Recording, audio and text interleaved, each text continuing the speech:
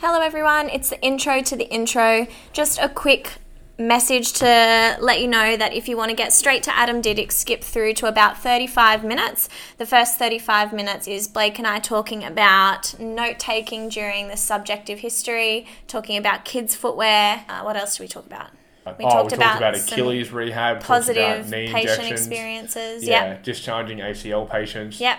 Yeah, that was probably about it. So feel free to listen, otherwise skip through straight to Adam Didyk, part 1.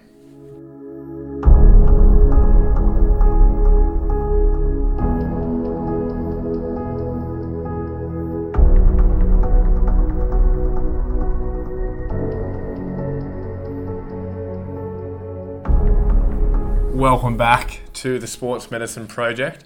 Hope you're all having a lovely start to the week. Welcome to a bunch of new listeners. We've got some people over in Spain, Madrid, India, and welcome to my co-host, sub 97 half marathon on a hilly course, very windy, not in the barefoot shoes, in a Vaporflies, Kelly Korchik. How you doing? I'm good, how are you? I'm doing well. We were just saying what sounds better, 197 or 137. 97. What's the PB for the Gold Coast this year? You're going for sub 90.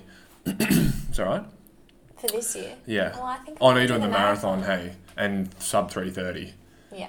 Yeah, that's what very about nice. You? I don't know. I might just do that with you. Would the be marathon? Fun. Yeah, I don't know. Maybe the half marathon. Depends how this base building's going. My aerobic threshold is rising. I can feel the lactate as I'm running. I can you basically don't want to feel it though. No. When you feel it, that's when it's bad. Well, let me finish the sentence. So I can feel it. And what I've been able to do, now I don't know if any other runner is able to do this, but I've been able to train myself to convert the lactate via oxygen to puvate. So then I can basically absorb that. For the new listeners, Blake is rather sarcastic. Yeah. I probably should have said that at the start to our couple hundred new listeners. So, do you know Joe was saying to me this week that he still can't even tell when you're being sarcastic and real? Yeah. And you know Joe. Yeah, I've developed a habit. I don't know what it is. I can just say that and just stare at someone like it's true. Yeah, but anyway. It's because you're probably a good liar too. No, I would never lie. Lying's the worst. I can't lie unless I've seen the papers. But anyway, welcome to, we're going to have it's part 1. It's a longer episode with Adam Didyk from TeamTempoRun. We, funnily enough, which is awesome, I really appreciate that from Adam. We did the hour and we got through, I think we got through maybe 5 or 6 questions. And he's like, have you guys, and we're like, we would really love to do a part 2, but we don't really like to ask because they're donating their time. We want their knowledge to then to be able to share on our platforms. And he was like, yeah, I'm happy to do a part 2. So it's part 1, but it's a full episode and there'll be another part 2. It was great. Sometime in the near future. We haven't actually recorded that yet. Yeah, yep, that was really good. I enjoyed it. Did you want to get into your highs and lows? Because we'll keep this shorter than last time. We just went through this. What are the highs and lows? You're doing your highs and lows. Oh, yeah. Yeah, well, my clinical highs this week, and I posted this on the Instagram story, a patient of mine, and yeah, he was so happy. He was like, said to him, I was like, hey, do you mind, one, I want to use this for an accreditation thing, and I want to use it for a case study with the students, and also I want to use it on our socials. Is that fine? No identifying information, basically just your feet, which sounds a little bit odd. Then I want his feet pics and feet videos, but... Well, it doesn't because you're a podiatrist. Yeah, true. Well, he'd been suffering for a very long time, 3 years with bilateral insertional Achilles and 5 years with pretty severe, what I'm assuming is knee osteoarthritis. Really healthy, older gentleman, spent a lot of time on his feet. He'd seen physio before, and he tried a lot of passive modalities like needling and massage and stretching, which had given him some relief, which is fine, but nothing where they'd focus, solely on the rehab and trying to remove some of those provocative loads. Like he spent a lot of time standing, and something as simple as just putting in some heel lifts and then him sitting a little bit more at his workbench helped a lot. But anyway, so saw him on Friday, been seeing him for 6 months, and come in, and everyone's always in a good mood on the Friday. He comes in and sits down and realises, how have things been since I saw you last? And He just goes, it's great. It's really, really good. Oh, my Achilles feel incredible. Gets up and then just starts jumping. And I've got hard lino flooring in my room. Just starts jumping and bouncing and everything. And it was just incredible. And he couldn't even do a single leg calf raise when I very first saw him. That's so, cool. yeah, that was great. And he'd had, I have to look at the injection. I don't think it was hyaluronic acid. It's like a... it's a... Hyaluronic acid? No, not hyaluronic acid. I know I it put wasn't that on my skin. It's a... they use it in an injection sometimes, the PRP. Really? Yeah, and saline. It's the one where it's like an artificial goo for your knees. It works with colour. I don't know what it's called. Yeah, that's it. Yeah, SIN's the clinical name. So we'd had that, and his knees were like to 99%. I remember an author up on the sunny coast raving about that, and then that's the end of it. I've never heard anyone else talking about it since then. Well, and I was like, this sounds really cool. Why is it? It's not a bigger thing. Yeah, so he did well with it. Apparently, it only lasts for 12 months, and it's quite varied, and you can have multiple injections, like weeks apart, but he only had one, and it worked well.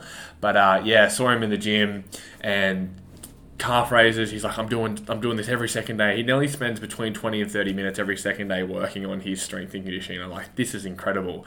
And anyway, I was getting him to do some bounces, some double leg pogos, which is like my special test for people, the non-athlete person who I want to see how their tendons, lower limb tendons respond. And yeah, he's bouncing up and down really quick. And I was like, great, how you been going? 3 sets of 20s? And he's like, I'll tell him the story. He's like, I've been doing 5 sets of 100 of this. And I was like, wow.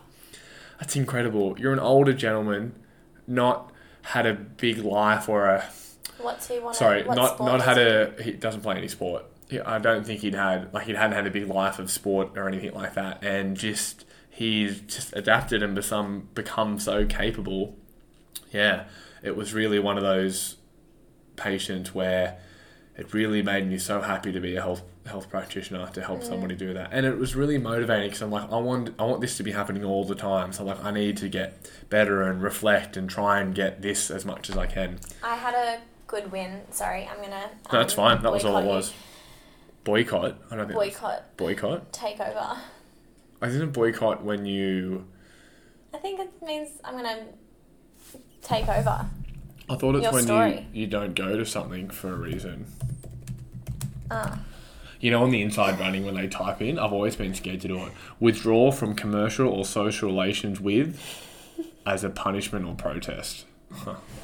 Well, you can use that if you I want. don't know if that makes sense. Anyway, get stuck into it. Anyways, I'm going to... Yeah. So I discharged, but didn't discharge, a patient who has been doing ACL rehab with us for over 2 years now. And he's back playing basketball and feels great and no issues with his knee at all. And he was just put in the really good hard work with rehab, and the benefits are now really paying off. He's going to still come in every couple of months just for testing and retesting to see how things are tracking and making sure that he's maintaining his power and his strength and things like that. But yeah, it was just really cool because it was that conversation. We were like, what's next? Like, do you want to keep coming back, or do you want to go and do your own thing, or do you want to float? Like, it's up to you. You've been coming for 2 years so consistently. I'm happy for you to make that call. That was cool. Yeah, great. One of the lows this week for me, and I'm sure every clinician can relate, I didn't get my notes and letters and work cover reports done, and I've just spent the last 2 hours getting them done, and it is it takes up so much of my bandwidth to focus and get these done on the weekend when I'm not in work mode, when I want to be doing other things. Like, I want to be focusing on my research, I want to be creating content, I want to be doing the podcast, camping, training, that kind of thing. And yeah, it's so draining doing that stuff when you're not already in the work mode. And then you've got to think back 4 or 5 days what you wrote in your notes, and if your notes aren't perfect, all right, completely done, you then got to translate that to the report. Is this a one-off for you, or is this typical where you're not on top of your notes and letters? It's a one-off to this degree. I'm usually because I've been in this situation before when I started. I don't know, it's a really hard... I really struggle to give advice on this, because I've seen lots of evidence for both camps. I don't know if you're able to get your notes and letters and everything done within the appointment, because the idea of it, where you've got a 30-minute appointment, you get them out, or an hour appointment, you get them out 5 or 10 minutes earlier, and then you do all your letters and reports and referrals and get it all done there, and then you're ready for the next patient. I think that's the way that the model is meant to work. That's not how we do it, but I assume that would be the most efficient way, and that way you finish at 4:30 or whatever time you finish, and you're done and go home. Because I do not know any practitioner I have ever met that hasn't done notes or work at home or on the weekend. And the other thing I've been doing is we have an hour for lunch, and I usually train in the gym in that, but I've been even just dedicating 10 to 20 minutes to get that done. But then if you work with a lot of other practitioners, we work with lots of physios and orthopods and docs and things like that, and you're always sending messages, say, hey, I just saw this patient, this is what I'm thinking, this is what we're doing, go back and see them, we're calling work cover. It takes up a lot of time, so I can't imagine how you could get it done every single time in the appointment. I can't. I don't get my notes done throughout the appointments. And most days I finish later. I finish at 7 and I don't want to stay any later. So I go home as soon as I finish with my last patient. But I always get to work about 30 minutes earlier. And I will get my notes done from the day before. Before I start the next day is what I typically tend to do. Yeah, which is fine and definitely appropriate. And this is probably not great advice. If I've got a backlog of letters, then I'll do them in my lunch break, usually. Yeah. Otherwise, if someone sort of last minute cancels or there is space in the diary, I'll try and get it done then, of course. But if I am a bit more booked out and don't have the time, then I'll just do them in my lunch break and try and smash them out and have lunch. I like that some clinics... And that's probably something else we could add. If you're a podiatrist listening to this, we are, Achieve Podiatry, myself and Justin, looking for a podiatrist that wants to work in a specialty sports medicine clinic with sports doctors, sports dietitians, sports physios, orthopaedic foot and ankle surgeons up in Port Macquarie. And if that interests you, head to our website. There's some stuff in there to have a look at that, or reach out to us and we can have a bit of a chat about that. But talking about younger clinicians and new grads, and maybe even senior clinicians, I really like if people schedule in admin blocks, or if bosses or mentors or organisations do that. I think that's really appropriate, and I think it takes a big stress. So you work a 36-hour week with 2 hours of admin. Then I can also see the flip side, where it's like that's eating into the profit of the business, and that's 2 extra patients with 10 practitioners. That might be 20 extra patients. That might be an extra $1,000 of profit, which then could correlate to an awesome CPD event, or we take everyone out for lunch on the weekend.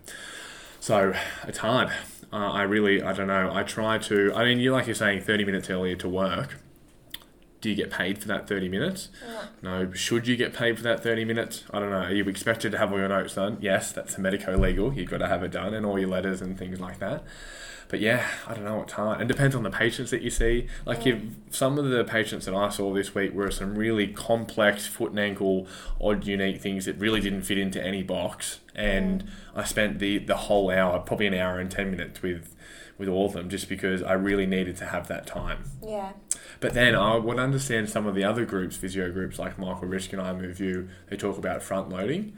Perhaps if you've got an hour appointment, you only get them in for 50 minutes. But then reschedule them for 4 days, and that way you can have that 10 minutes for your notes. We've got hour initials and we've got 45-minute initials. Yeah. If I've got someone in for an hour... But then someone's paying for that too, though. Yeah. If someone's in for an hour, I'm usually all right with getting the notes done, because an hour just sometimes, for less complex things, feels like a long time. For more complex things, I'm very grateful that we have it. But as anyone that's in for a 45-minute appointment, there's no chance I'm getting those notes done in that appointment. Yeah. I guess my advice would be, and this is what I've done for myself, and I can only give that advice, is trying to get as much done as you possibly can within the appointment. So you can usually get your subjective, a little bit of objective, and sometimes when I sit down with them right at the end, I'll quickly jot down what I'm like, hey, I'm just going to write this down. This is what this is what I want you to do. And then I can kind of say the treatment. And then the other stuff I can put in later, I guess, the objective test. Hang on. Yep. So I would do that. Get as much as you can done. And then I would dedicate 5 or 10 minutes of your lunch break. Or I do, to get as much as you can done. And then 5, 10, 15 minutes. And if you really sit there and really just focus on it. You can get your notes done quick. pretty quick. Yeah, put your phone away. Just go, hey everyone, no one come in to distract me. Close your door. Yeah, and just focus on it, and you can really get a lot done, and you almost get in the mood. So because then it adds up throughout the week, and that's probably the only advice that I could recommend. Or last one, sorry, if you are really struggling and it's happening consistently, talk to your mentor, talk to your boss, talk to someone else who is really good in the clinic, or talk to them about scheduling a 30-minute block in once every 3 days or once every 2 days where I'm like, hey, I'm really struggling. I don't want it to affect my quality. I don't want to be staying late. I will get better at it, but can I please just have a 30-minute block? The only other thing that I would say or comment on from what you just said is I don't do this. I don't write my notes while they're talking. I think if someone's subjective. Yeah, when someone's talking to me during their subjective, I will remember what they're saying so much more if I just sit there and listen to them. If I'm trying to write notes at the same time, as we've spoken about before, your attention span and your ability to multitask is not actually that great. So if you're writing notes and thinking about what you're writing while they're still talking to you, I think that you're going to miss things, and I think that it makes it harder to remember everything that they've told you. The only thing that I will write down during the subjective is their training regime or what they do for work and things like that. The rest of it, I will just sit and listen and not touch my computer. Really? I had no idea. Oh, and their medical history as well. Yeah. I write that down. I couldn't disagree with that more. That's incredible. I had no idea that you did that. Doesn't mean that it's wrong or right. I don't look at my computer. I can type without looking is one thing, so I can speak with them. And I don't have the bandwidth. I don't want to dedicate my bandwidth to thinking about what they said. So for some people, say for a runner, I really want to know, and like you said, you take their training history. I want to know all about their training history, and then I can remember that. They say, that's the only thing. That's the thing that I write down. And then medical conditions. Yeah, so that's what I write that down. Medications, family history, previous injuries, what happened to them, do they have any pain with those injuries? I'll write all that down. How's their sleep quality? Also, I'll ask, and I'll always write down what's their family. I challenge you though to not write these things down and just dedicate the time to listen. So think about what what's patients... the benefit to that though? Just listen, hear me out. So think about what patients really value is a clinician who can listen to them. And if you are just sitting there wholeheartedly committing to listening to their story without distracting yourself with anything else, I challenge you to then sit down and write your notes afterwards. I bet you'll remember more than you think. I do not think that it is valuable to dedicate an hour. That would take me a really long time, and so would for younger clinicians, to write a full medical note plus reports plus referrers for what happens if someone's seeing 20 people in a day. Like, you imagine, so if someone comes in... I'm not talking about notes and reports. I'm not talking about reports. I'm just talking about the initial consult. But you're adding that onto the stuff that they've already got to do. So if someone sits down, we'll say, great, have you seen a podiatrist before? Have you been in here before? I'm Blake, this is our clinic, this is what we typically do, this is what I do, this is where I work. And then I'll say, great, tell me about, and I've already looked at their new patient form, we'll go, great, tell me about what's happening with the inside of your ankle. They'll tell me the whole story. And then I'll say something along the lines of, great, we're going to run through things in a nice logical order, and we're going to get a good overall picture, and then we'll talk a little bit more about the foot. But I just want to get, your medical history and that kind of thing. They go, great, yep, that's fine. And then I turn to my computer because I want to know about their family, their kids, what interests them, their hobbies, what do they do for work, how much time they spend on their feet. I ask them all these questions too. Yeah, I just can't. I think it's so much more efficient and productive to get it all down. Because what happens if you're talking with them and you're like, I need to remember something, and then you've just had 6 patients? How are you able to remember? Do you think you could be wrong? Yeah, How confident I could be. Are you that you're right? I'm confident that this is a pretty efficient way, because I don't see anyone else do it. Efficient, I don't see anyone else do it another way. And I've sat in with always sit in with very senior podiatrists and physios, and I've not seen it done any other way. And I would think if it was a better way, but perhaps I am. Just try it. Try it with one patient. What do you think? Do you think it's more efficient and you're able to focus more? Yeah, probably more efficient to write your notes as you go. I remember much more of what they tell me if I'm only focusing on what they're saying. Let me add this then to them. So let's say you do it because you think you're more engaging. Have you ever asked how a patient feels? Do you ever think a patient thinks, oh, is she writing this down? How is she going to remember all this? Why isn't she writing this down? Every other health practitioner I see writes this down. How is she going to be able to remember all my medications? How is she going to be able to remember? Because I said I write that down. I write down their medical history, their medications, and their training and their work. So all the other stuff they tell you, when it's sore, when it's all this, when it's that. I remember it. But how do you know that they know that? So, like, do you ever think that maybe the patient would feel like, is she remembering all this? Like, would you say that? Like, if I'm telling someone a whole story that I've had pain for 12 months and they're just sitting there looking at me, engaging and listening, I completely get that they're focused on me. But I'm also thinking, are you going to be able to remember all this? Why aren't you writing any of this down? Do you not think that? You don't think a patient ever thinks that after they're talking, and you're asking lots of questions as well? Yeah, because I'm asking them questions about what they've just told me, therefore making it obvious that I'm listening to what they're saying. Yeah, but does that mean that you're then going to remember it in a couple of days? Because if I say, do you think the majority of people think about the note-taking process of health professionals? Well, if they're telling you their story, they're probably wondering how you're going to remember and know all this. I've had people say, do you want me to say that? Do you want me to say that again? Did you get that? Because some people have had pain for... But what if someone's had pain for 5 years? I remember it. I listen to them well enough that I remember it. You're not a good listener as it is, because I tell you things 5 times before you remember what I've actually told you. You can't. That's way different. You and I are together. That's way different. I tell you things all the time and you don't remember. That's different. You care more about me. Apparently, you should. That's why it's different. It's a different relationship. The therapeutic relationship is a lot different to partners. You have to, I would assume, would have to agree with that. I'm going to say this. I'm just going to say it on the podcast on record. The relationship I have with my patient is very different to the relationship I have with you. And if you disagree, I wouldn't think that's right. I do agree with that. Oh, sweet. I'm just saying that I can remember what people say. Maybe I've just got a good memory. I don't know. Yeah. But I will remember everything. The other thing that I write down is how long they've had it for. That's the other thing that I write down. Yeah. Yeah, I haven't tried the other way. I'm just, it's just like when you hear something new for the first time, it sounds so different that you think maybe there's no way it could be right. But it definitely could be. I'm just trying to play devil's advocate. But also, you're right. You're looking at them and you're engaging with them. I would just find it hard to remember, especially if I've just seen 5 or 6 patients and then I'm going back to sit down for the day. Because I find if I'm going back to write notes at line, I've just had 7 patients. Like, great, what was that one?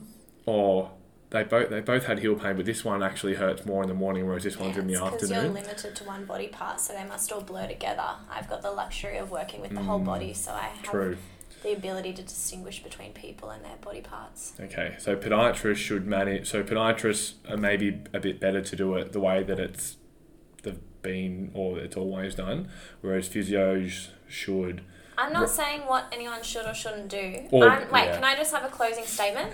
Yeah, I don't want to harp on with I agree that it is more efficient to write notes as you go. However, I think I can listen to them better and I can make them feel more listened to and I can engage in their story better if I am listening to them without multitasking and writing notes at the same time.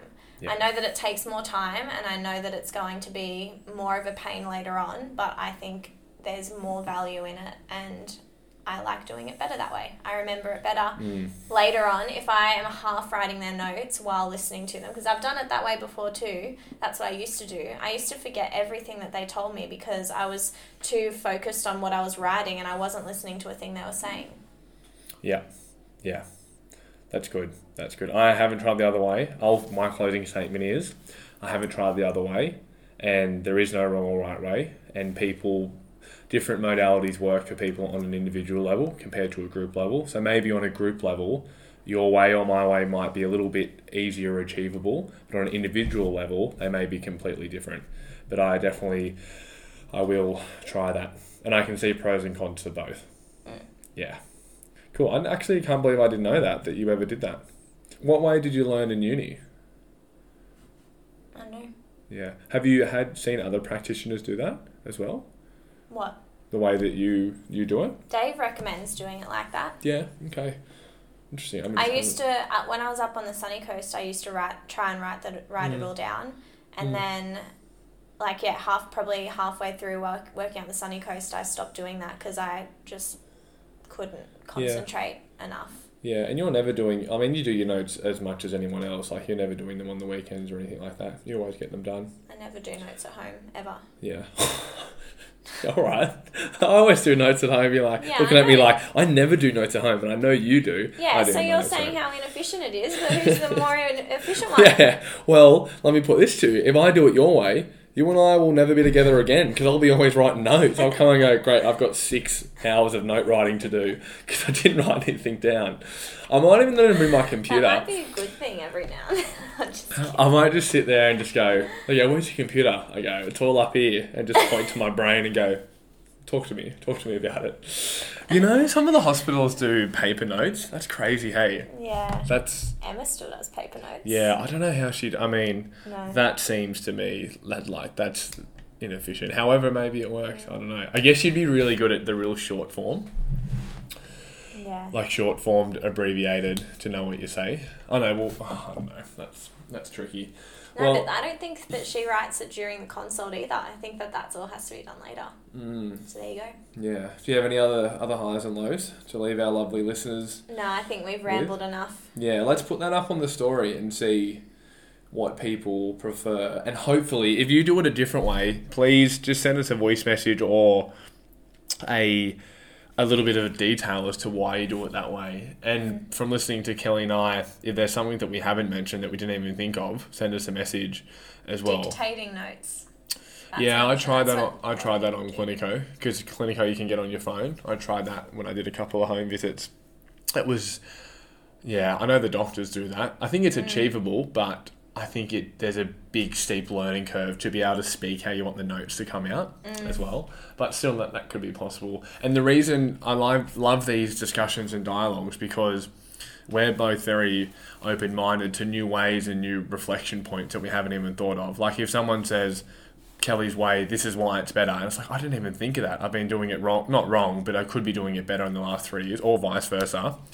That's what we want from this podcast. That's what we want from our content. People, not to say right or wrong, but to gain a better understanding, and you have that reiteration where you get better and better and more efficient, and you love your job more, and you get better outcomes with your patients. Nice little tie-in, hey, you reckon? I've been practicing because I've been writing research, the little tie-in to the paragraph. I feel like we haven't had a good debate like that in a while. Yeah, people think... Griffiths will like it. Yeah, he will. People think we've gone soft on each other. Compared to the first one, throwing punches. What else? What do you think of Donald Trump? Nah, I can start talking about politics. We should... We did try and record a podcast while we were running doing our long run today. But all you could hear was my trail pack just rattling around and our heavy breathing and our landing on the ground. Yeah, we've got 20, it's on 24 minutes. I just want to mention it in like a couple of minutes just because we'll talk about it next. I won't interrupt you. You do just go. Only because... Give us a 5-minute monologue on kids' fit footwear. Only because kids go back to school the week after, so the podcast won't be out. Go, do it. Yeah. All right, buddy. All right, so let's talk about kids' footwear quickly.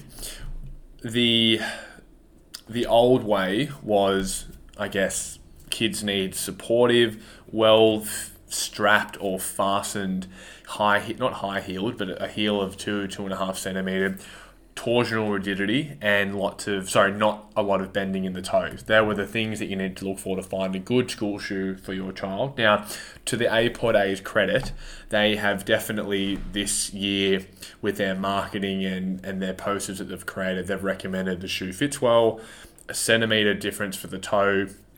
I think they mentioned something about fastening and also to get fitted by a professional, whether that be a health practitioner or someone in retail. But what I wanted to talk about is the whole framework of kids' footwear. We've tried to break it down into 4 general categories. So category 1, we're talking about kids with no disability or pathology and no pain, just looking for a school shoe, which is a majority of the population.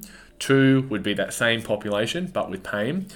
3 would be children and adolescents with disabilities and pathologies, and these can be, and they are without pain. So kids with either Down syndrome, chromosome deletions, or any pathology that relates in some effect to their musculoskeletal or neurological condition. Neurological system. So as a result, we're talking about Down syndrome. It might be deformity, it might be low tone, it might be fatigue, those kind of things. And then that same category, but with pain. Yeah. So we know that those last two categories, it's always hard to get a grasp and understanding if there is pain because reporting is tricky. But category 1, when we're talking about kids with no pain, the general recommendation should be a shoe that fits well. That's an easy thing to get right. Fits well in shape and fits well in width. There is a lot of research now, good quality research, to show that children have shoes that don't fit. And that can be both in width and length in all countries. Australia, Netherlands, Finland, that kind of thing. So that's really important. Now, I like to say that kids are more likely to benefit from an anatomical fitting shoe. Because kids are generally pretty flexible and floppy, when their foot hits the ground reaction force will cause their feet and their forefoot to splay. So they need a little bit extra room in the shoe, and they've usually got a wider forefoot. So an anatomical fitting shoe is generally better for them. And for those of you guys who don't know what an anatomically fitting shoe is, can you explain that? Yes, yeah, that's hard. I've never actually explained what it is, but if you're look up Topo or look up Ultra, and it's basically a shoe shape where the forefoot is actually the widest part. So instead of it tapering off from the second toe and tapering down, it tapers around and you get more room. So you imagine your foot, and hopefully your anatomy is pretty up to date. If you imagine where your 5th metatarsal phalangeal joint is, it's actually at the widest point there rather than tapering down. So you imagine a really pointy shoe, it's almost the opposite of like that. Converse. Yeah. So that's a pretty easy recommendation. And there's no harm in going like that. Now, I'm not saying they need to have it or they're going to have injury, but I think that they would feel logically and maybe biomechanically they would feel more comfortable. However, you don't know until you put it on. And if they wear it for 6 months and say there's no difference, well, you've kind of got your answer. So that's one general recommendation, anatomical fitting, and probably something that's protective as well. So that just means a flat sole with not a bit of cushion, but a sole that, whether it be 5 or 10 millimeters, just something to protect their foot. It doesn't have to have Velcro or laces. It just has to fit their foot and hold their foot secure so it's not coming off. And when we talk about the heel, I know the advice from the barefoot community is no heel. It should be flat, flexible and floppy, and you can twist it and things like that. I can definitely see that can be recommended. I just don't know if it has to. And I don't know if they're not in that, it's harmful for them to be in. I definitely think it needs to be anatomical fitting. And I guess you could argue that less shoe equates to more tissue stress, which then equates to hopefully the foot and the lower limb becoming more adapted and stronger. So then we talk about the other group, category 2, is that same group but with pain. There might be severs, medial ankle pain. That group typically does better with a shoe more as a medical device. So it might be a shoe that's really soft for someone with severs, or they might have some medial ankle pain, so an actual supportive shoe is going to help them. So if that's the case, not all kids should be in barefoot, flat, flexible, floppy shoes. They may need those shoes as medical devices. And then the third group, this is the harder one, when there is pain and someone with low tone or fatigue. Generally, I've just seen anecdotally those groups do better with supportive shoes, and it's hard to grasp how how they say it's better or how it is better, but usually they don't want to take their shoes off. The teachers and carers and parents are saying they want to wear their shoes, they're walking more, they're engaging with physio more, OT more, they're doing more of their meaningful activity just by wearing the shoes. I don't know what the mechanism of that. I'm not going to say that it puts their foot into neutral. Perhaps it just makes it, there's more... It's like a sensory thing. Yeah, sensory thing, or the shoes doing more of the work to facilitate their gait so the body's not under as much stress. I don't know. And then the other fourth group is when there isn't any pain, and it's the same thing. You've just got to try and get those metrics if they're able to report if there is any discomfort or if there's any fatigue. But generally seeing those groups in supportive shoes when they're flat, flexible, floppy feet and they're getting fatigued and they're taking their shoes off and they can't walk more than 25 minutes, they generally are doing better with supportive shoes. Now, it's not always, and you've got to see, and it's always hard, but that's a general quick overview of those 4 categories. Would you add anything into that? So if you're a mum, a parent, or a clinician, and someone comes in and they are great, I've got no pain, no deformity, child functions really well, and you've determined that with some jumping and some testing and all that kind of thing, great, what school shoes should I go into? Great, I send people to Barefoot Freedom, who's an online store, to say that you can get a shoe. What's going to be best beneficial is less shoe, generally, and parents are usually pretty happy with that. But you don't need something supportive. Everything's going really well. We can't predict injury in the future, and you're playing and jumping around. If you go into an anatomical fitting shoe that's relatively flat and pretty flexible, it's going to put more stress through the body, but we hope that then correlates to more adaptability and hopefully an increased overall capacity. And we know that from the other research where, and you can kind of maybe correlate it where kids do better when they play a multitude of sports, which you would then mean that when kids are exposed to different movements and different stresses, they adapt and they're stronger when they're older. So you could almost argue that. But on the flip side, I wanted to say that supportive shoes for kids, if you think that a barefoot shoe is going to be exponentially better and they're not getting those stresses in those shoes, that's just definitely not the case. Like, have you ever seen a kid in supportive shoes play soccer and football and handball and things like that? They're still getting those stresses, but perhaps it's more in one of the barefoot shoes. Yeah, anything? I would be keen for us to do a full podcast on this topic. Yeah, and get an expert on to talk more about it. I just had an expert talk. I don't know, no, I'm joking, but I don't know what expert is going to talk. I don't know who's going to talk about kids' shoes. We'll try and find someone. Yeah, I'd be keen to talk about that more. It's not something that I have to deal with very much. I don't often get asked. Never about had a parent ask you about kids' school shoes? No, I don't think I have. Yeah, anyway. Right, well, let's knock it up, finish it up. Enjoy Adam Didyk, guys, part 1.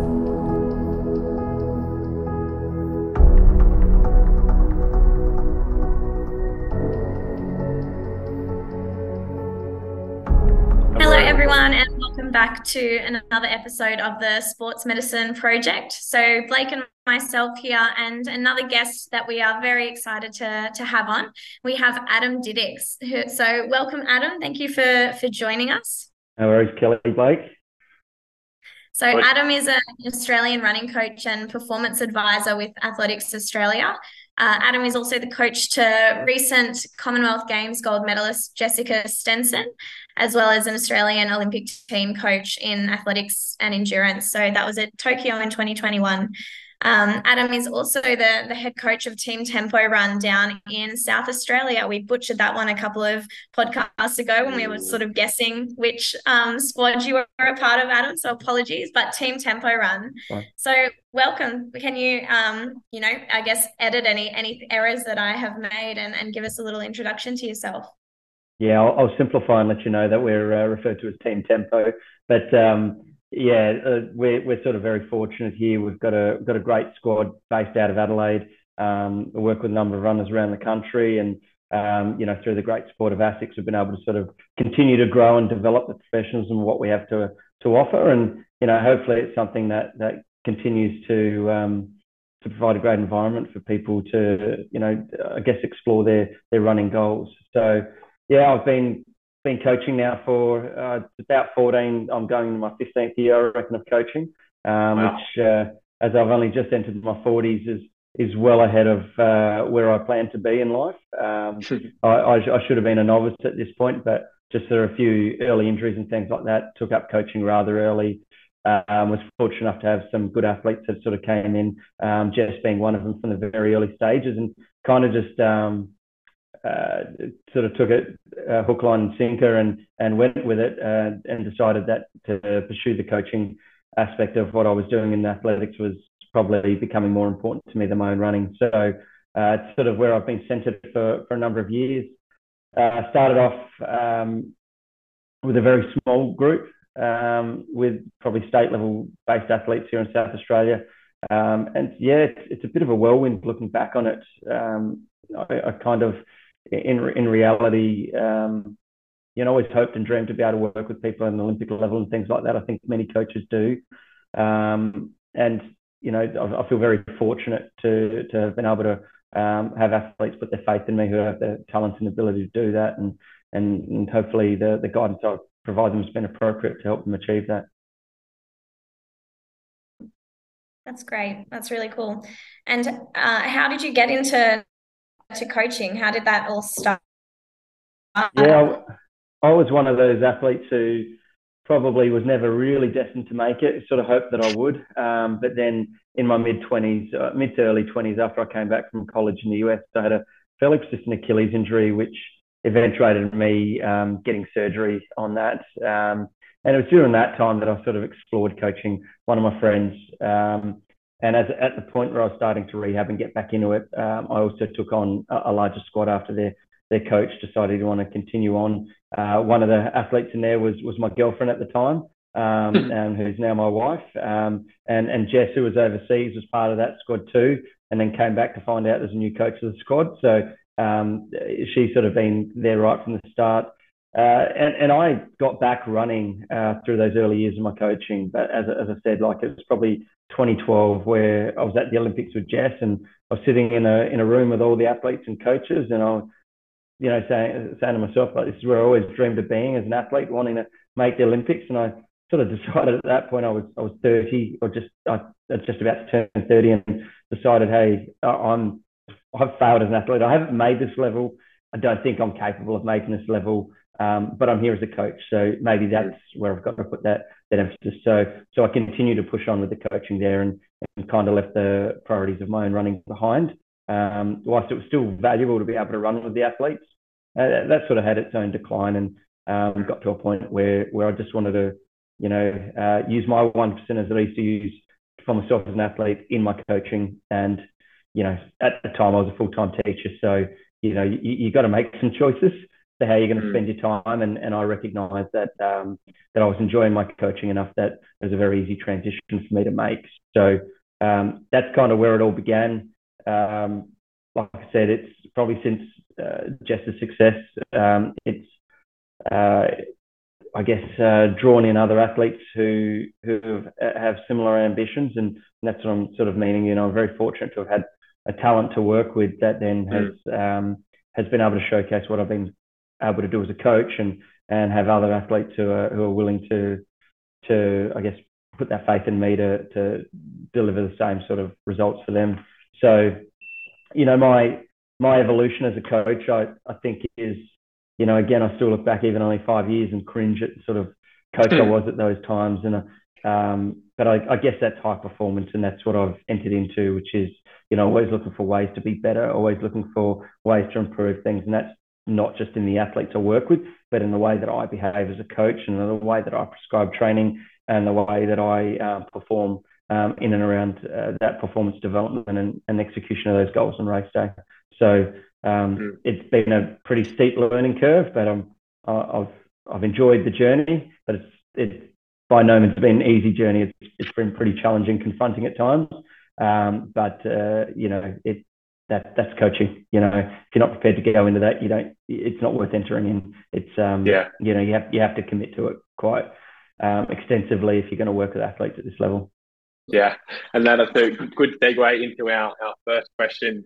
What do you think, or do you have any kind of key training philosophies that you tend to stand by? And I'd imagine over the years, 5, 10, 15 years, they would be constantly developing. But are there any that have kind of stood the test of time, I guess?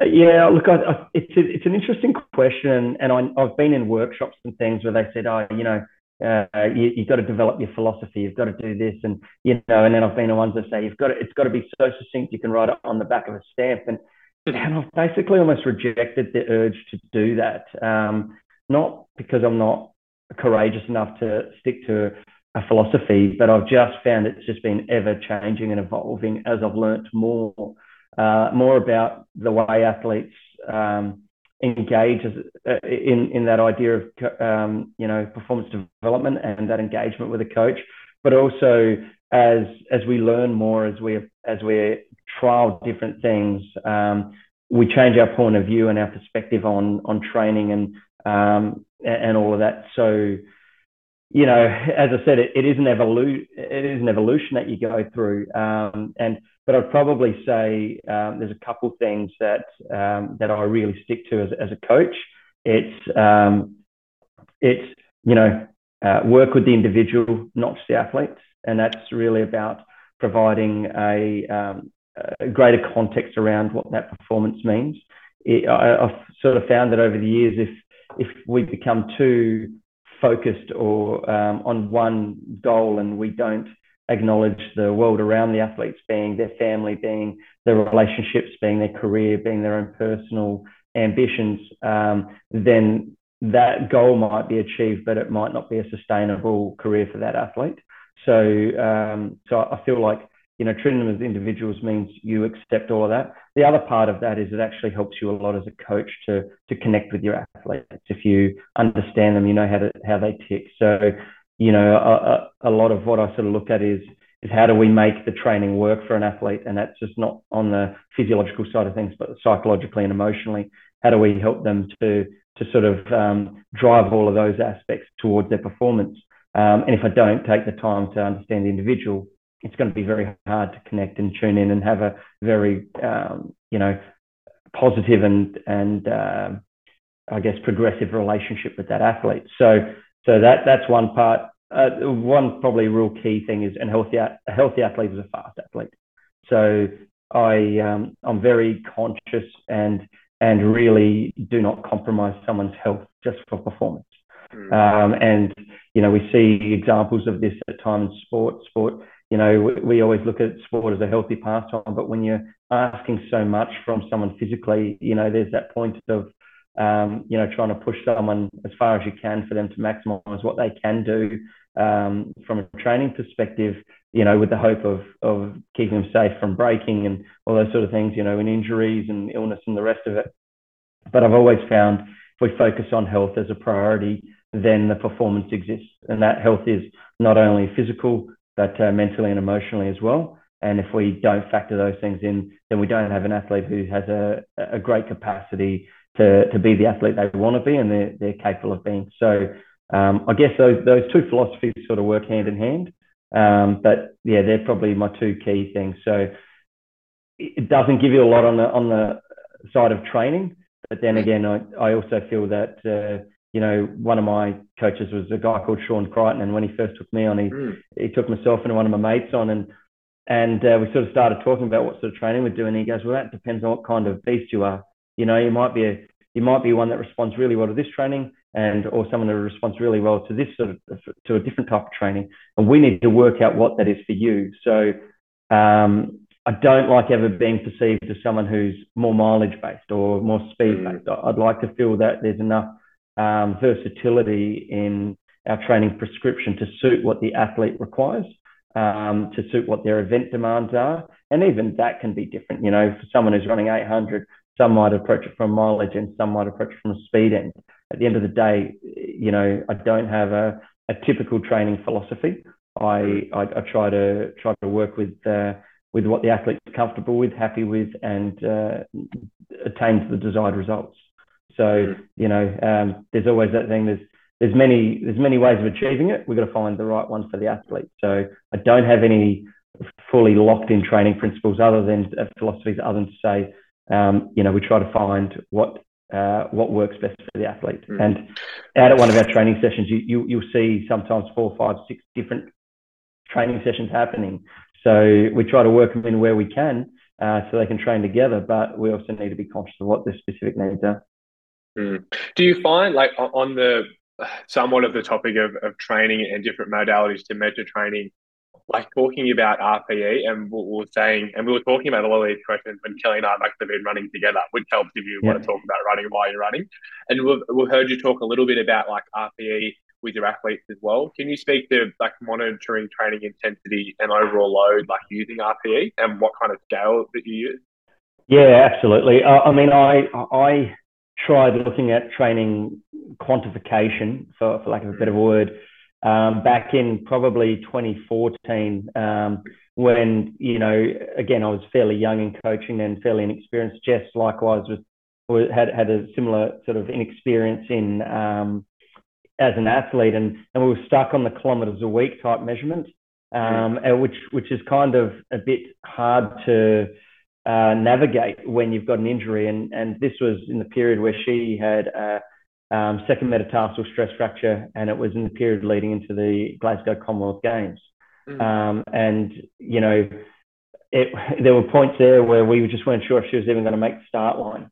And so I started going, okay, we need to think about your preparation for Glasgow, but we need to think, how can we actually achieve the training outcomes you need? I mean, a marathon's pretty simple. People like to complicate it. It's pretty simple. It's a very dominant energy system, you know, so we just need to work out how to manage those stresses. So, you know, long story here, but hopefully it gets to the point. But so we had to look at how we incorporated cross training.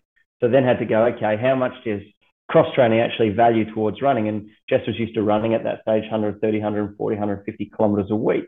And she just didn't feel like she was doing enough training to be ready for this marathon. So I had to go, okay, well, how do I help her to understand that the amount of training she's doing is actually quite considerable? So I prioritized it. I said, okay, if you're on the elliptical trainer, we're going to say every 4.5 minutes on that, we're going to equal 1 kilometer in your training diary. On the bike, it was for every 5 minutes on there, that's going to equal 1 kilometer of your training. And almost to the point of discouraging her from using the rower that was in her house because of her sister being a rower, and just knowing it didn't have a great deal of specificity for running. I said for every 6 minutes on the rower, it's going to be 1 kilometer of running. And I think we all know that 6 minutes on the rower is not that damn easy.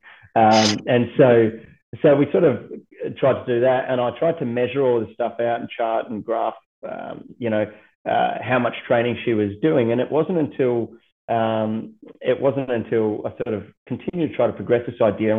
And you know, Glasgow went well. She ended up getting a bronze and ran just off her PB. So she might have actually PB'd. So it was it was a great result. So we sort of validated with that process a little bit.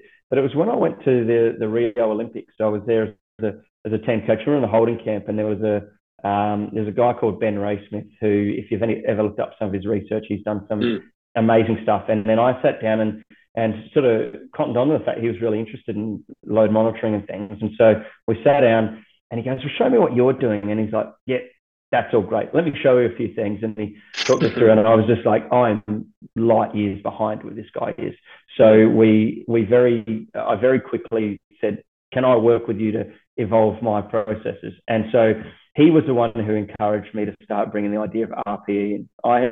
I noted the idea of RPEs when I had done my strength and conditioning level 1, but you know, it's very much, oh, that's fine, strength and conditioning. I don't really want to apply that to running. But then what sort of happened is, as I worked with Ben, he said, okay, there's 3 things we need to be able to collect off training sessions. It's time, it's distance, and it's their perceived effort. All right, so RPE was included. Ben's very adamant about using the Borg scale. I attempted to use that without a great deal of success. The athlete's interpretation of the Borg scale kind of seemed to impact their perception of what the effort and intensity was required for that training session. I also started to collect RPEs from them, but many of them would just repeat the RPE that I had put down in their training log because they'd go, well, we just did it the way you told us to do it. And I said, yeah, but I actually want to know if on that day that session felt harder to achieve the outcomes I prescribed, or it was easier. I want to know if that crappy night's sleep you had the night before now made what I termed a 5, and you're going, actually, I almost had to go to the well on that one because I just didn't have the energy. I was a 7. And so therefore what I prescribed and what they executed were 2 different things. So measuring their load, the actual load, was different to my prescribed loads. But it did sort of come down to the fact that I almost had to start looking at RPEs as more a percentage of intensity. So, and that doesn't work out that nicely from a load monitoring point of view.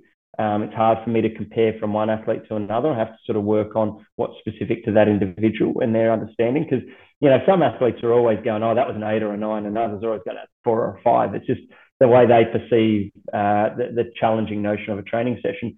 So I knew that from an athlete's perspective, they were going to view that differently. So we started getting to a point saying a race is a 10. It's always going to be get as much as you can out of that. You know, we don't want to leave anything in the tank. So we call it a 10. Most training sessions, so our more intense sessions, are a 7. I rarely would go up to an 8. Often if it's a bit lighter, we'll go to a 6.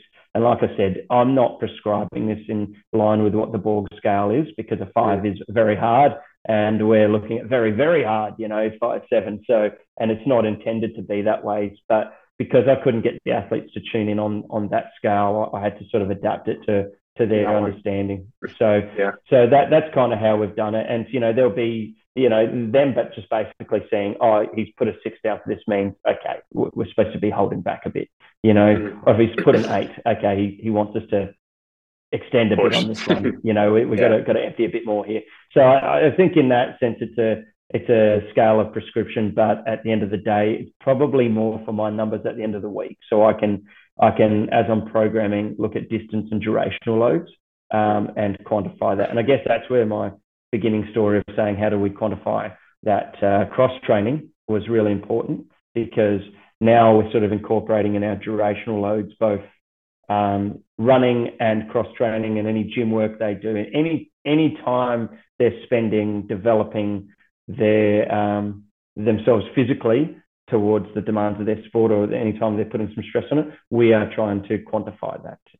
So yeah, and that's in the essence trying to align with what we discussed and keeping people healthy. I'm not looking at this as going, okay, what's their breaking point? Whilst there might be a point when we get to that, I'm more about looking at how do we keep them injury and illness free as much as possible? How do we minimize the risks to that? And that's certainly where Ben's research is based off of, is whilst there is a performance aspect to this, because we can go back and track what led to good performances and what might have led to a performance decline, or overloading to the point where we've got a fatigue level that's sort of not conducive to the growth we wanted.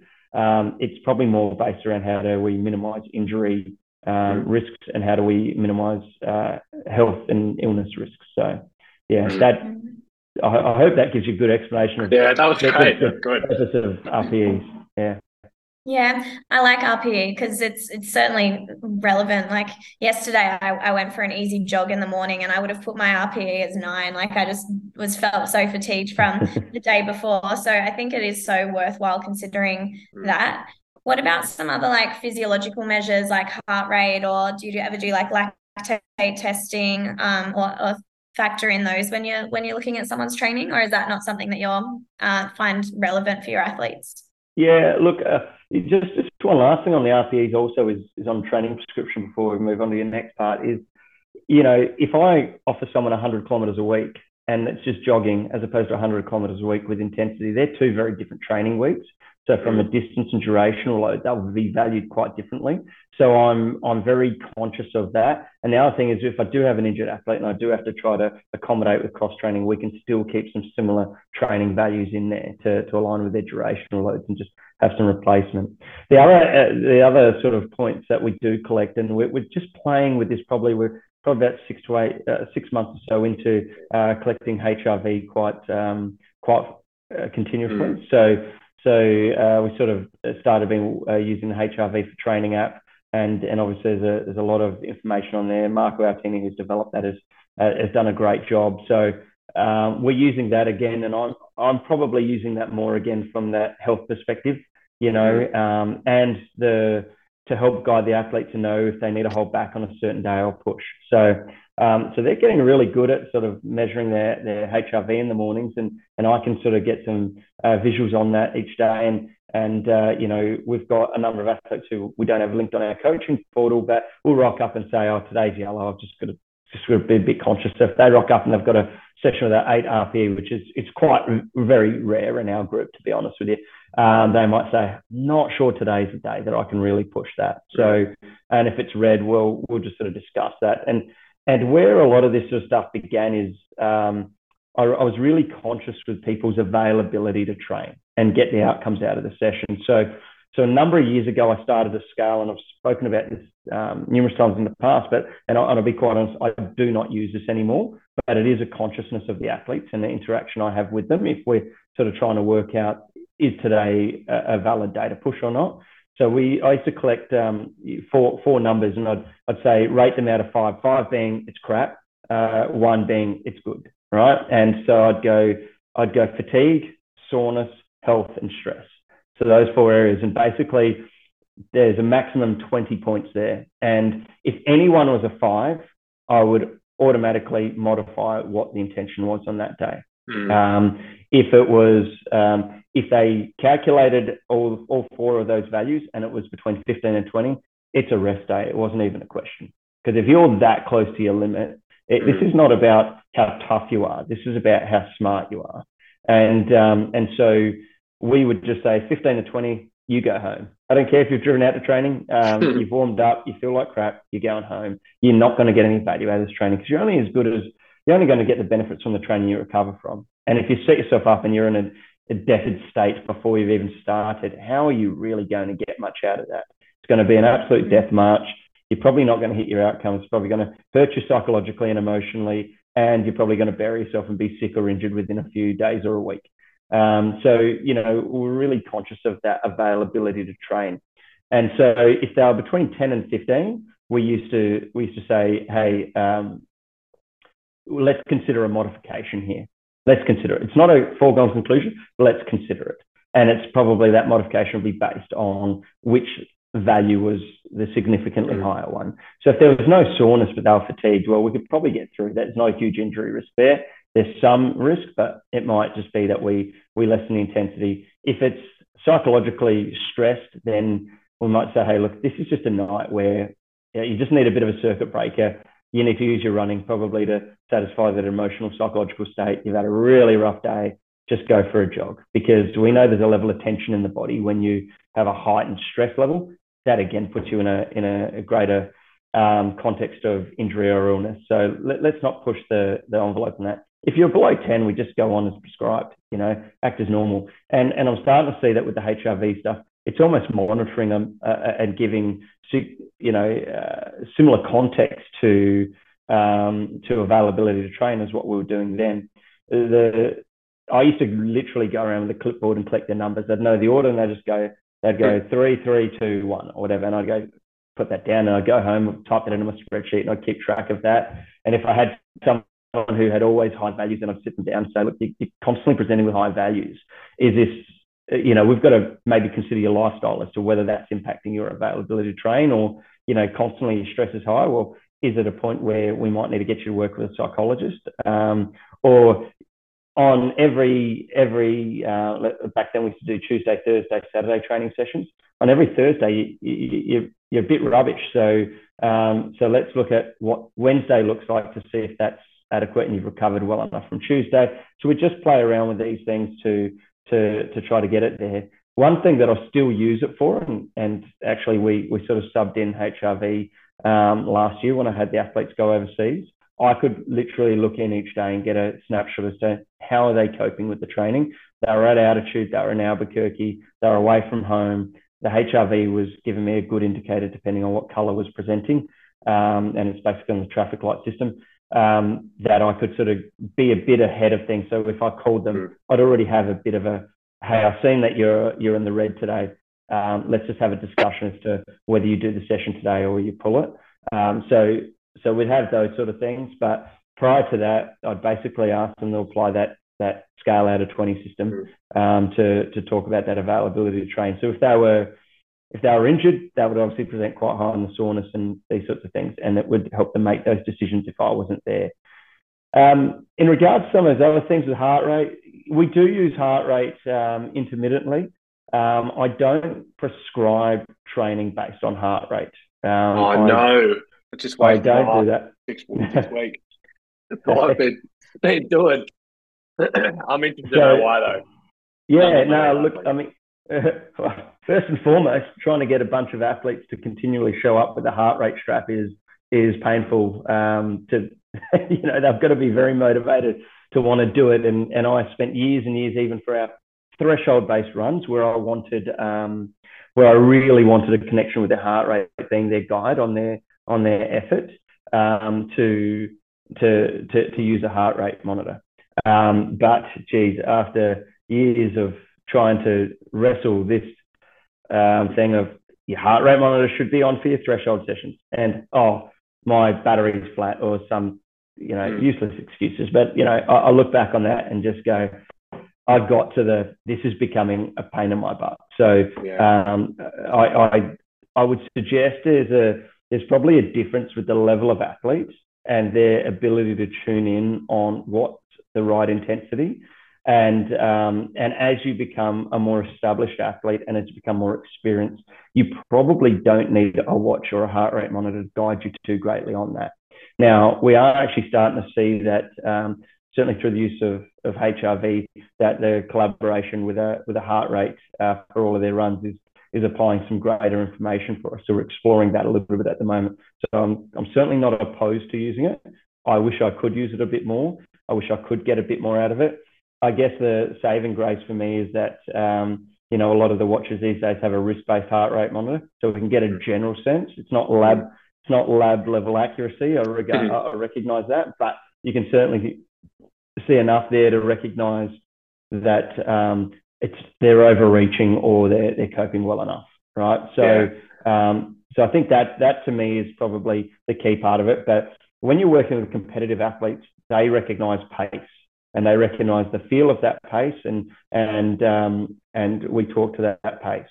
So I don't look at percentage of heart rates when I prescribe training sessions, but I probably, in reference to something else that I think about when designing training sessions, I do look at what I perceive the lactate levels should be for certain athletes and certain paces, and that's probably what drives the way I design a training session.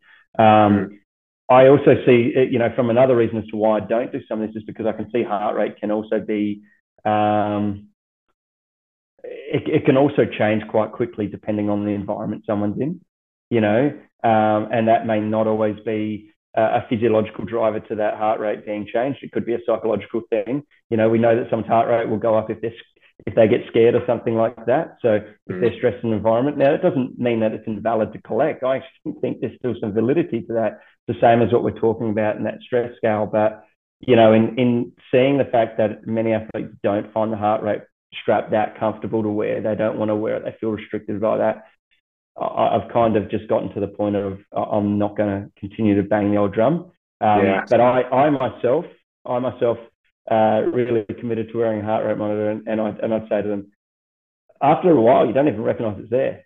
Half the time you go and have a coffee and stuff like that, and it's still on. You're like, oh, geez, I've still got my heart rate strap on when you're about to jump in the shower. So I don't really buy into that. But again, if people are not overly motivated to do it, and if I'm not using it specifically in my training prescription discussion, then it's not an absolute critical marker for me to reference.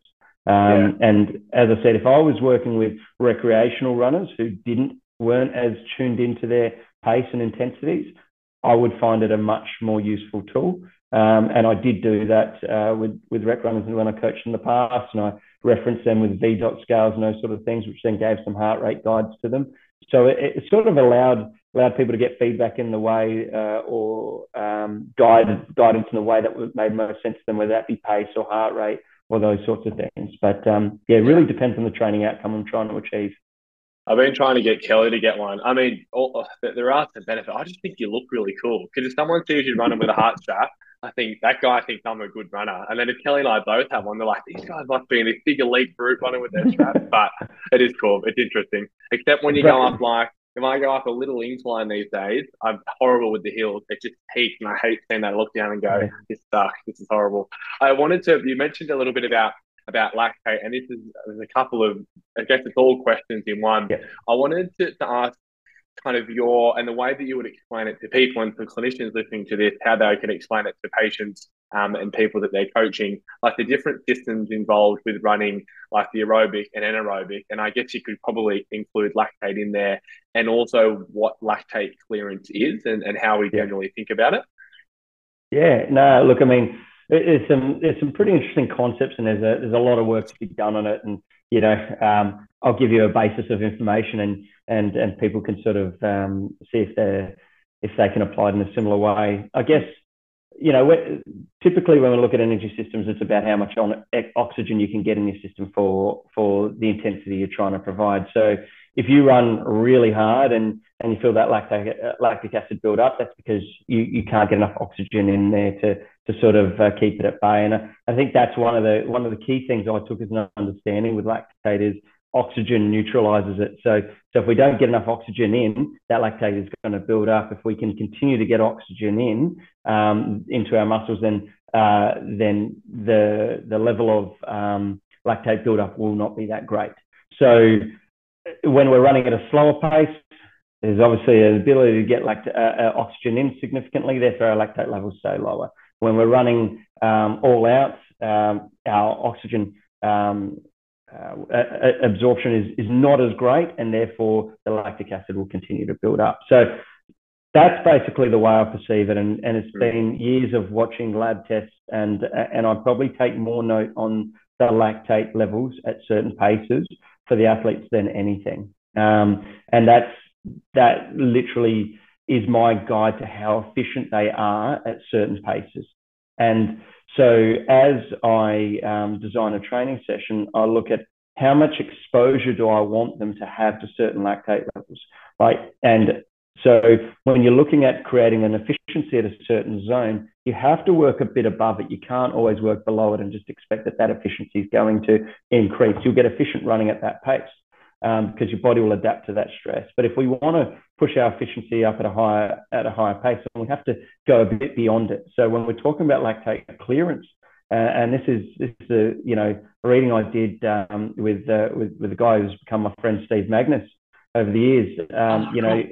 There was an article he wrote, and it was a very simple article, and he's very good at explaining these concepts in a very basic way, which is very helpful for me because, as I said before we started recording, I'm a bit of a science dud. So to have someone who can explain these things in a very, very simple context is great. So, basically with Steve, he wrote this article about lactate clearance, and he said how there's a lot of people doing threshold runs, tempo runs to try and increase efficiency. And yes, they do have their place and they do have their time, but there's also that consideration about how do you play with that time and that stressor where we're going above and below. So a lot of what we do in fartlek sessions where we're increasing pace and then they're dropping back and then increasing again, dropping back. It's about the lactate levels, sort of responding to that. So we started off on a protocol that sort of was 800 on, 800 off.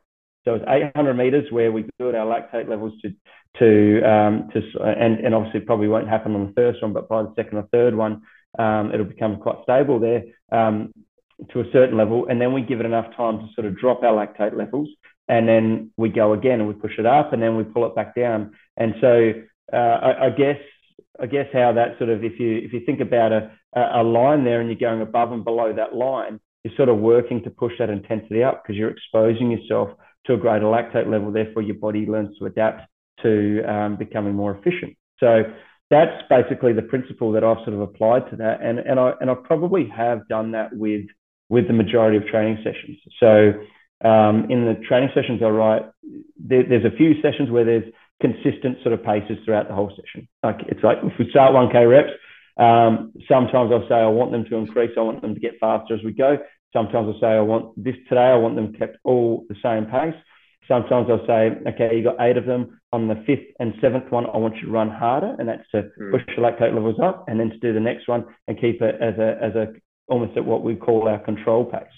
So there's different ways you can do the same session to play around with those lactates. So it will be fairly regular just to make sure that we tap into the aerobic system regularly and keep that topped up. That I'll start with some threshold running, and then we'll do some fast reps afterwards, and have to be really diligent, and the athletes have to be really committed to executing that well, because they can get a bit carried away and all of a sudden they go into what the key specific part of their session is with greater lactate levels, and all of a sudden they're not able to produce the output that they want. So yeah, that's what I'm saying. Like with the athletes, it's about instructing them as to what we want to get out of a session, helping them understand that they can then execute it effectively, because we are playing with those levels. In regards to collecting it, yeah, we're not great with that. I've got anyone who wants to flick me a really good lactate scout, great. But the one that I've got is a bit of a dud. So if anyone wants to cheap one, it's on sale. And the other part of it is, a lot of the time it's just me out at training.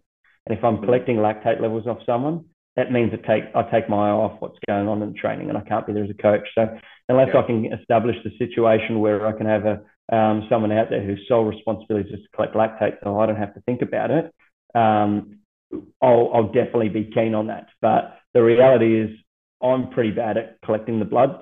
The athletes get to the point of going, oh, look, can you just leave me alone so I can get my breath back, do the recovery and train. So it's more stresses them out during the session. But geez, I'd love to have more regular check-ins on people's lactate levels during training sessions. Nothing would be the more gold standard to me than be able to actually have a watch that tells me their current lactate level. But I don't think we've got the technology to be there. But that would certainly be my coaching dream. So that's kind of, I guess, the way we sort of value that. And I guess alongside that comes the different pace zones that you sort of work in. And again, when we're working with competitive athletes, they'll understand what their 400 pace is, their 800 pace, their 1500 pace, the 5K and half. They could tell you basically and zone in on the specifics of those paces just by being told, okay, today's 400s, we're at 5K pace, and bang, you'll see it within a second. But that's an experienced athlete who can achieve that. So there's that side of it. The other part of it is power output is, to me, something that needs to be considered when we look at efficiency. So when we look at a marathon runner and go, why do they do work at a faster pace in the marathon? It's not just for the physiological, I guess, the internal operations of cardiorespiratory. It's just as much about getting that power output. So when you run faster, it's not necessary that your legs are turning over quicker. The power output that you have on the ground is greater. So, I'm real conscious of exposing people to greater power output. So, when you're running slower, then the amount of, your stride length increases, not just because you reach out further, because you travel a greater distance in the air than you would when you're running slower. So that power output for me is something that we need to get some efficiency too. So, that plyometric value to be able to repeat consistently is important. So when we see athletes get faster and all of a sudden, that's transferred to the marathon, it's probably because their body recognizes that they can run more efficiently at pace because they can deliver that power effectively. So that's another part of when we're looking at different paces, some of the things that need to be considered. So we've got, you got your heart rates, you got your lactates, you got your power. There's a bunch of things that are being considered there when we're operating at different paces. Yeah. Kelly, I know I can see that question in your eyes. Adam, I want to pivot a little bit because we spoke about this briefly off air before we started recording about the sort of emotional role that you play in a lot of athletes, and I'm interested to hear what advice you have or advice you give to athletes who firstly haven't performed as well as they would hope to, and then also to athletes who have performed really well, and to try and I guess keep their ego at bay, but make sure that they are going to continue to perform well and that hasn't sort of taken over them. So I think they're interesting questions that I'd be really keen to hear your thoughts on. Yeah, look, I mean, from my perspective, the work I do is based off of the relationship I have with the athlete. So it's about having a good level of trust and having a good understanding of each other. At times you have to have hard conversations. At times you need to be empathetic, and there's nothing I can say is more critical for a coach is to have a good level of emotional intelligence. If you don't have that, you're really limiting the depth of your relationship that you can have with an athlete. And so when it comes to that emotional side of things, I mean, a big reason why I go out to training session is not just to call out the time on the side of the track. They've got their watches, they can do it themselves. It's to spend time with them, to see how they're going. Watching them walk to the warm up from their cars is almost one of the most valuable parts of it. And I try to observe how they interact with others in the group and all those sorts of things. And you can start to see people who might be a bit flat or things are going on, and sometimes even gone up and gone to someone, how's things going? They're okay, and said, oh, are you sure? And they're like, and then they get into it with you, and they're like, how did you know?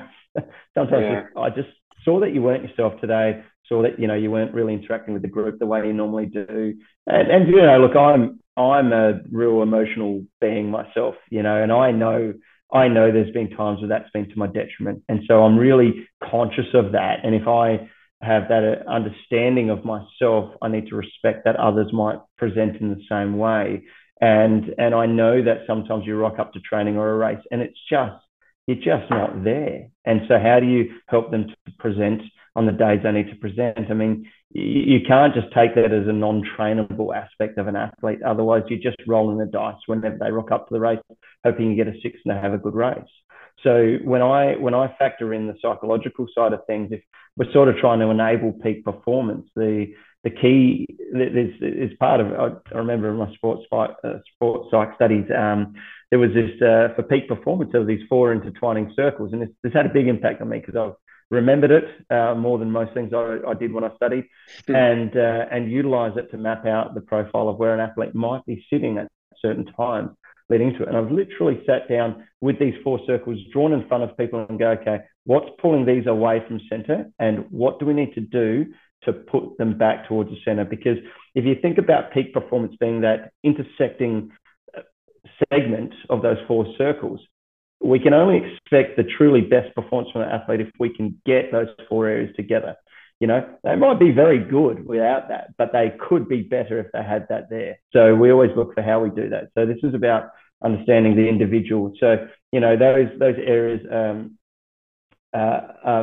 mental, physical, emotional, and spiritual. Right. So, and, you know, I always have to say, put that disclaimer, the spiritual is not how aligned are they with their religion at the moment. It's just about, do they have a contextual belief that, you know, are they optimistic? Do they feel like they have belief in themselves that they can, and that good things are going to happen to them, not rock up at the track, go, well, of course it's windy. It's always windy whenever I rock up at the track. I never get good conditions. I mean, that's not going to assist. But if they're physically away from the center, that might be through injury or fatigue or soreness. Yeah. So we've got to work out what's our strategy to get that back. If they're psychologically something's going on, if they're, you know, got some mental health issues or something like that, then we need to address those things so we can push that circle back closer towards the center. If they're emotionally, I mean, you know, if someone's dog dies and they've got a really close association, they've got to rock up to a race 2 hours before. Like, how do we have that conversation, identify that that's going to be an impact on their performance? You know, it might be a variety of many things that might create an emotional response. So how do we sort of have that conversation? I think that again comes down to that trust and understanding of both coach and athlete, that they are comfortable with being vulnerable with me, but they also recognize that I'm there to be their coach and support them to achieve the result they want. So sometimes I know I help them unpack that, but it's in an effort to, okay, we've got to get you in the place where you can go and perform right now.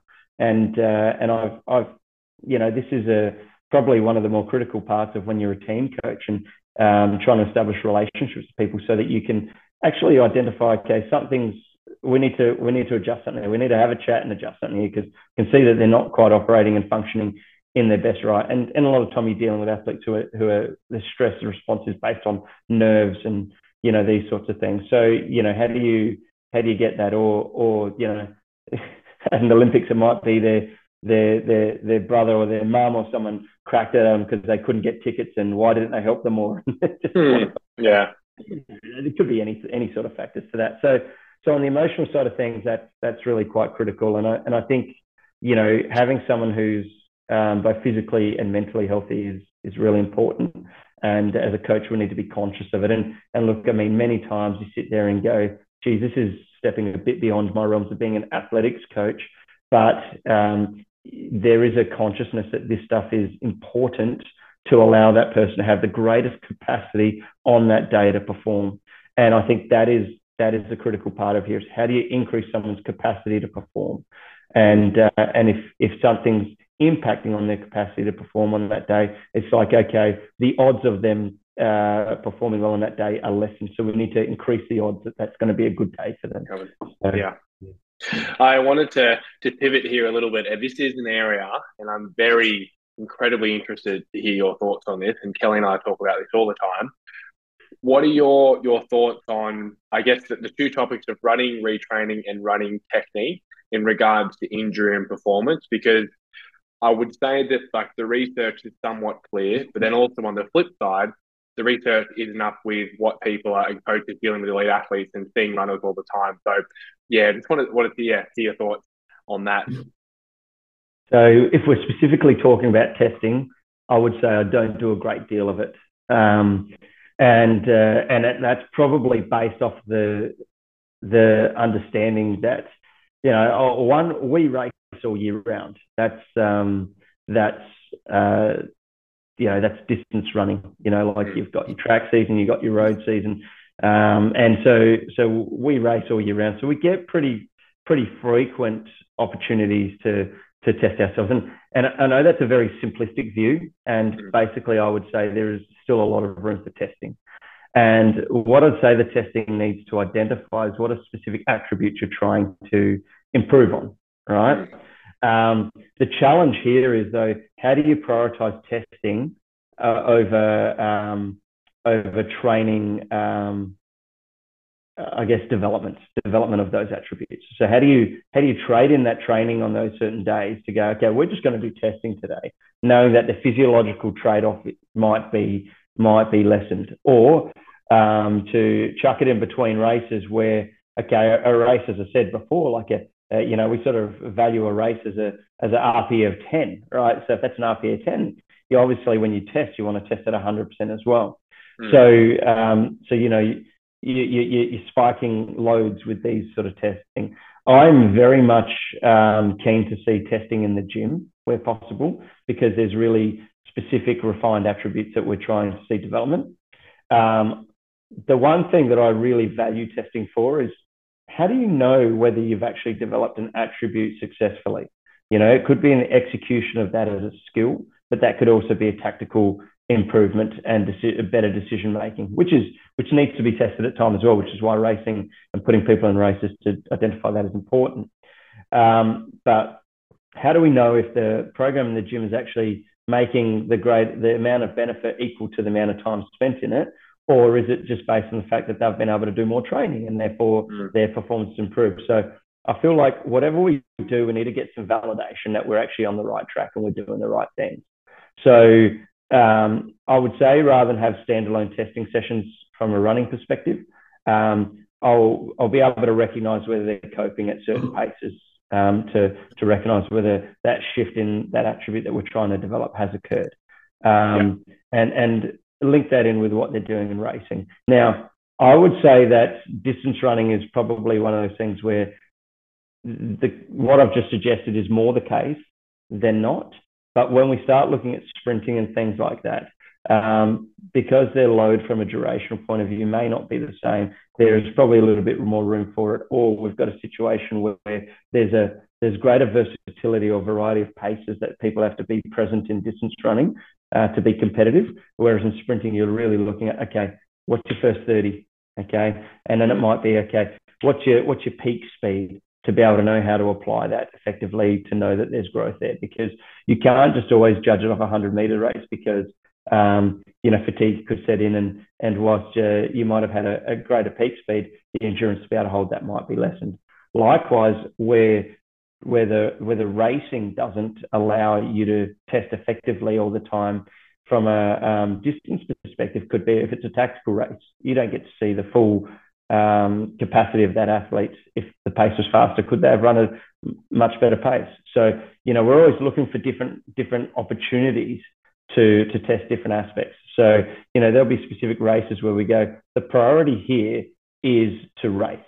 So we don't care about the pace, we just care about the racing. And if the tactical development of an athlete is what's at question, then I'd put them in races where we'll have that tested. If we're looking typically at, okay, how fast can you actually run, then we'll look at a race with a pacemaker to know that's going to significantly challenge an athlete to get that attribute. But ultimately, I'd say that, again, with experienced distance athletes, they would be able to recognize from the feel and from the effort applied to get the outcome where their form's at any one time. And because we have enough variety in our training sessions, I'd get a pretty good idea and understanding in some areas where they are aerobically and where they are from a speed perspective, because we would expose athletes to that within a training session.